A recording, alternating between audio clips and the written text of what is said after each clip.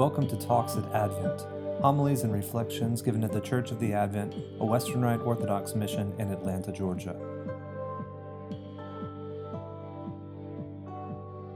In the name of the Father, and of the Son, and of the Holy Spirit, God is one. Amen.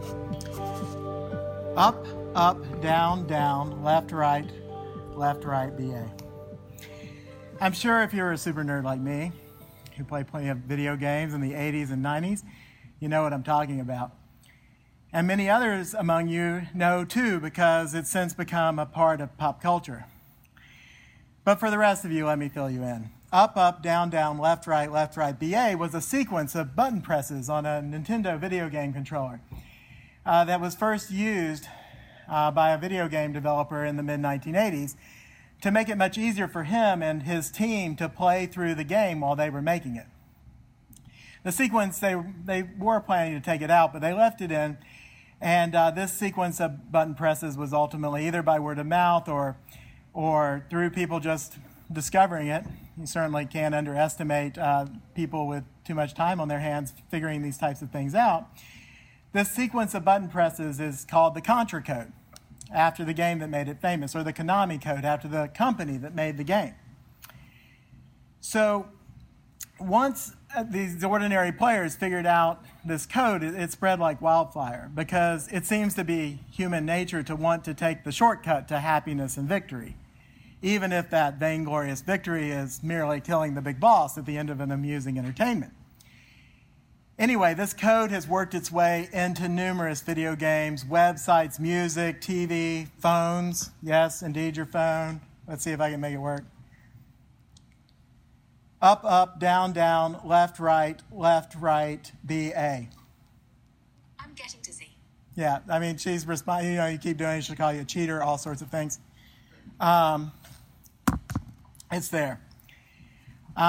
So this has certainly worked its way. It's even worked it into my daughter's Fisher-Price preschool game control toy. It looks like a little Nintendo controller, and in fact, if you do that, it'll do something special. Well, in today's gospel account, St. Luke recounts for us a pattern of actions that will make the more important game of life easier to play. Ask for mercy, act with faith, and give thanks. The scene starts with Jesus passing by a group of 10 lepers. I've told you all before how terrible leprosy was as a disease before and after the time of Jesus, all the way up until the development of antibiotics in the mid-20th century.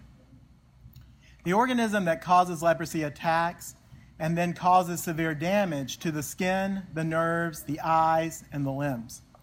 The nerve damage makes the limbs slowly become numb, and the victims cannot avoid injuring them. These injuries get infected, and they don't heal properly, and so those parts of the body slowly rot away, literally. You can imagine what this looks like, and you've probably seen some photographs of people severely affected by the disease. It is extraordinarily disfiguring, but I think the part of the pictures don't capture is how these folks smelled. These folks would smell of slowly rotting flesh. However, for the people afflicted by the disease, honestly, that was the least of their problems. You were an outcast. You weren't allowed to go to the temple, to church, and participate in the religious life of your community. You had to stay far away from everybody, and that included your friends and family who would disown you. Probably the closest thing today would be living in the squalidness of absolute poverty. But even then, you would potentially have your family to help support you, and the church, if it was acting as it would and should, would take you in and let you stand alongside others so you could worship God properly. So how did they get out of that terrible predicament, these 10 lepers who came to see Jesus? Well, the first step in this sequence, St. Luke teaches us, is to ask for mercy. I think we all recognize that there is a prerequisite to asking for mercy. You have to recognize that you have a problem. That's easy, I assume, if you're a person with leprosy in the first century. But all too often, those not just outside the church, but you and me, right here in this church building, don't even see our rotting wounds and how offensive they are to those we interact with daily. We fail to see how our self-centeredness, our materialism, our anger, our lying, our pride, our sexual extravagance, our theft, take that list that St. Paul just went through, how they're rotting us away and how much they stink and make others want to be nowhere near us. Unlike leprosy, we have a disease we can control. And if we place our mind in the proper place over our hearts, we can overcome them. But to do that, we need the mercy and love of God. And the good news is that He has plenty of mercy, love, and grace to solve any of our problems. He didn't even wait for us to ask. But while we were still sinners, He came down here, became man, and freely accepted the death of the cross to ensure that there was a bottomless pit of gold for those who ask for His mercy. So examine your lives, find your wounds, and beg God for His mercy. However, many times when we ask God for something, we don't seem to see anything change. And I think that's true here too with these lepers. I'm quite certain that some, if not all of these people afflicted by leprosy had asked God before to take this away from them. Surely, right? So, have you given up asking God for something because you think He's not listening? Have you decided that God doesn't want to fix something that's right in your life? I can assure you that God does. He wants to make you and His entire creation right. That's the good news we were talking about just a moment ago. But we can easily fall into despondency. That is, when we believe that it's not even worth asking for help because nothing will ever change. And the fathers and the mothers of the church warn us that one of the greatest and worst sins that we can fall into is despondency. Because really, at that point, if you don't believe that something can change, there's no hope of it changing. So God's always there and willing to help us if we ask. So why do we not see progress? Well, there are often several reasons. First, perhaps we don't hear Jesus' response. Are we listening to Him say to us, "Go, show yourselves to the priest"? Second, maybe we hear Jesus and we don't think it seems right. I'm sure the folks in the story felt that way. I mean, I probably would have said, "What are you talking about, Jesus? I can't go show myself to the priest. Look at me. Nothing has changed. I'm not supposed to present myself to the priest unless I'm already cured of my illness. So what are you saying to us? I'm still a leper. I'm not allowed anywhere near the temple. I'm not even allowed to get closer to you." Jesus, is this just your polite way of saying get lost? Now, I don't want you blindly listening to whatever thought that walks into your mind. That doesn't work very well either. You have to be sure it's Jesus talking first, and you need to be aware and beware of false prophets. I'm sure there were all sorts of folk remedies and false healers that these folks afflicted by leprosy had encountered before. So sometimes it isn't as obvious as Jesus standing just so close to us and saying, "Go show yourselves to the priest." And we need a little help getting there. And that's part of my job as a priest, to help you discern whether what you're hearing is from God or not. And of course, we can set up a time to talk about that, or it can be part of the sacrament of confession and reconciliation that Christ gave as His gift to the church for that very purpose. And the final reason that maybe it seems like God isn't trying to help us is that God knows we aren't ready for the next step in this process, which is acting with faith. The second step of the code is to act with faith. And as I just noted, it would have seemed quite bizarre that Jesus asked them to go and show themselves to the priest. They first needed to be healed before they could do that. The lengthy ritual, which you can read later, prescribed in Leviticus 14, that restored a person to the community, was done after the person had recovered. And yet these folks would have looked down at themselves and said, "I'm just as sick as I was before."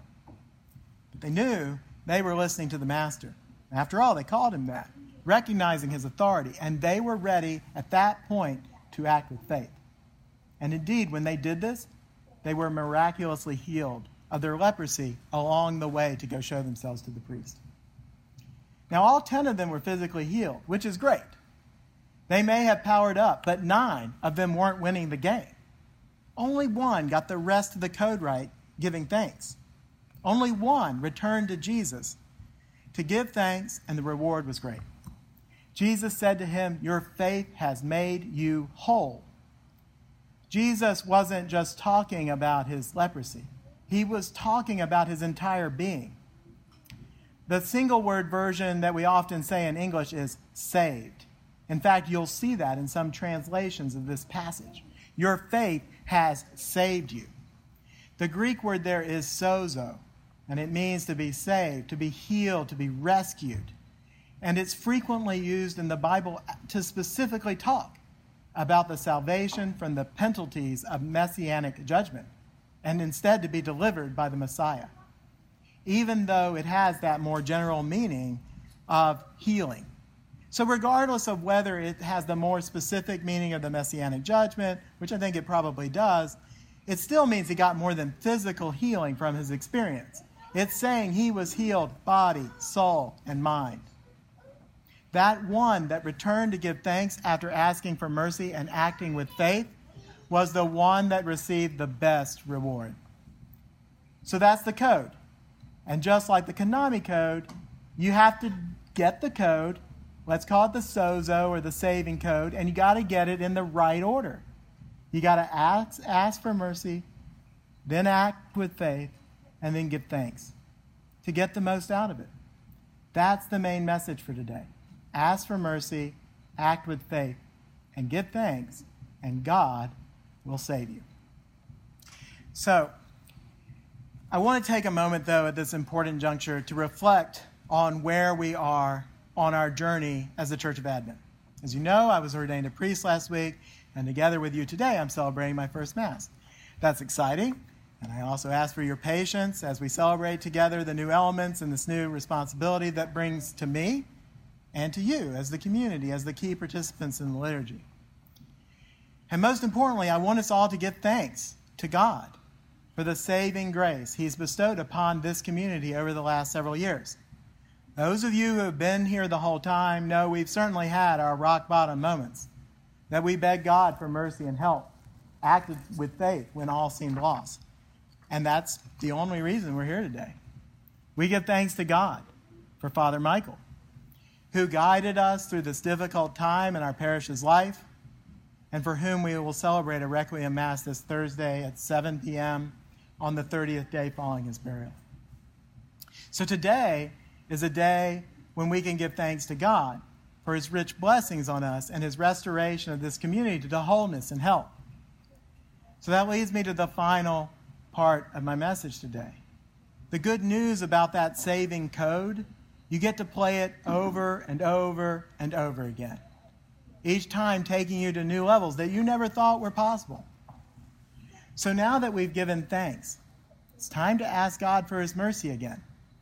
This time, that he give us the direction to follow his commands to go and make disciples. We're a mission church, after all. The world within and around us is broken, and we have something to offer. But to be effectual, we need to refine and sharpen our purpose and focus on that and that alone. For some of you who have been here a while, you may remember us starting a study of Rick Warren's book, The Purpose-Driven Church, with Father Ken DeVoy before he was called up for duty in Korea. And the leadership group has been reading that book again over the last couple of months. And as we experienced the first time, we thought it has a lot of good that will help us, and I mean all of us, discern the Church of the Advent's purpose and then act with faith to develop a process and the programs that will help each of us grow into deeper disciples and followers of Christ and into assisting with the church's ministry and each of us developing our own. This is obviously not going to be an instantaneous process, but one that we will work together on in the coming weeks and months.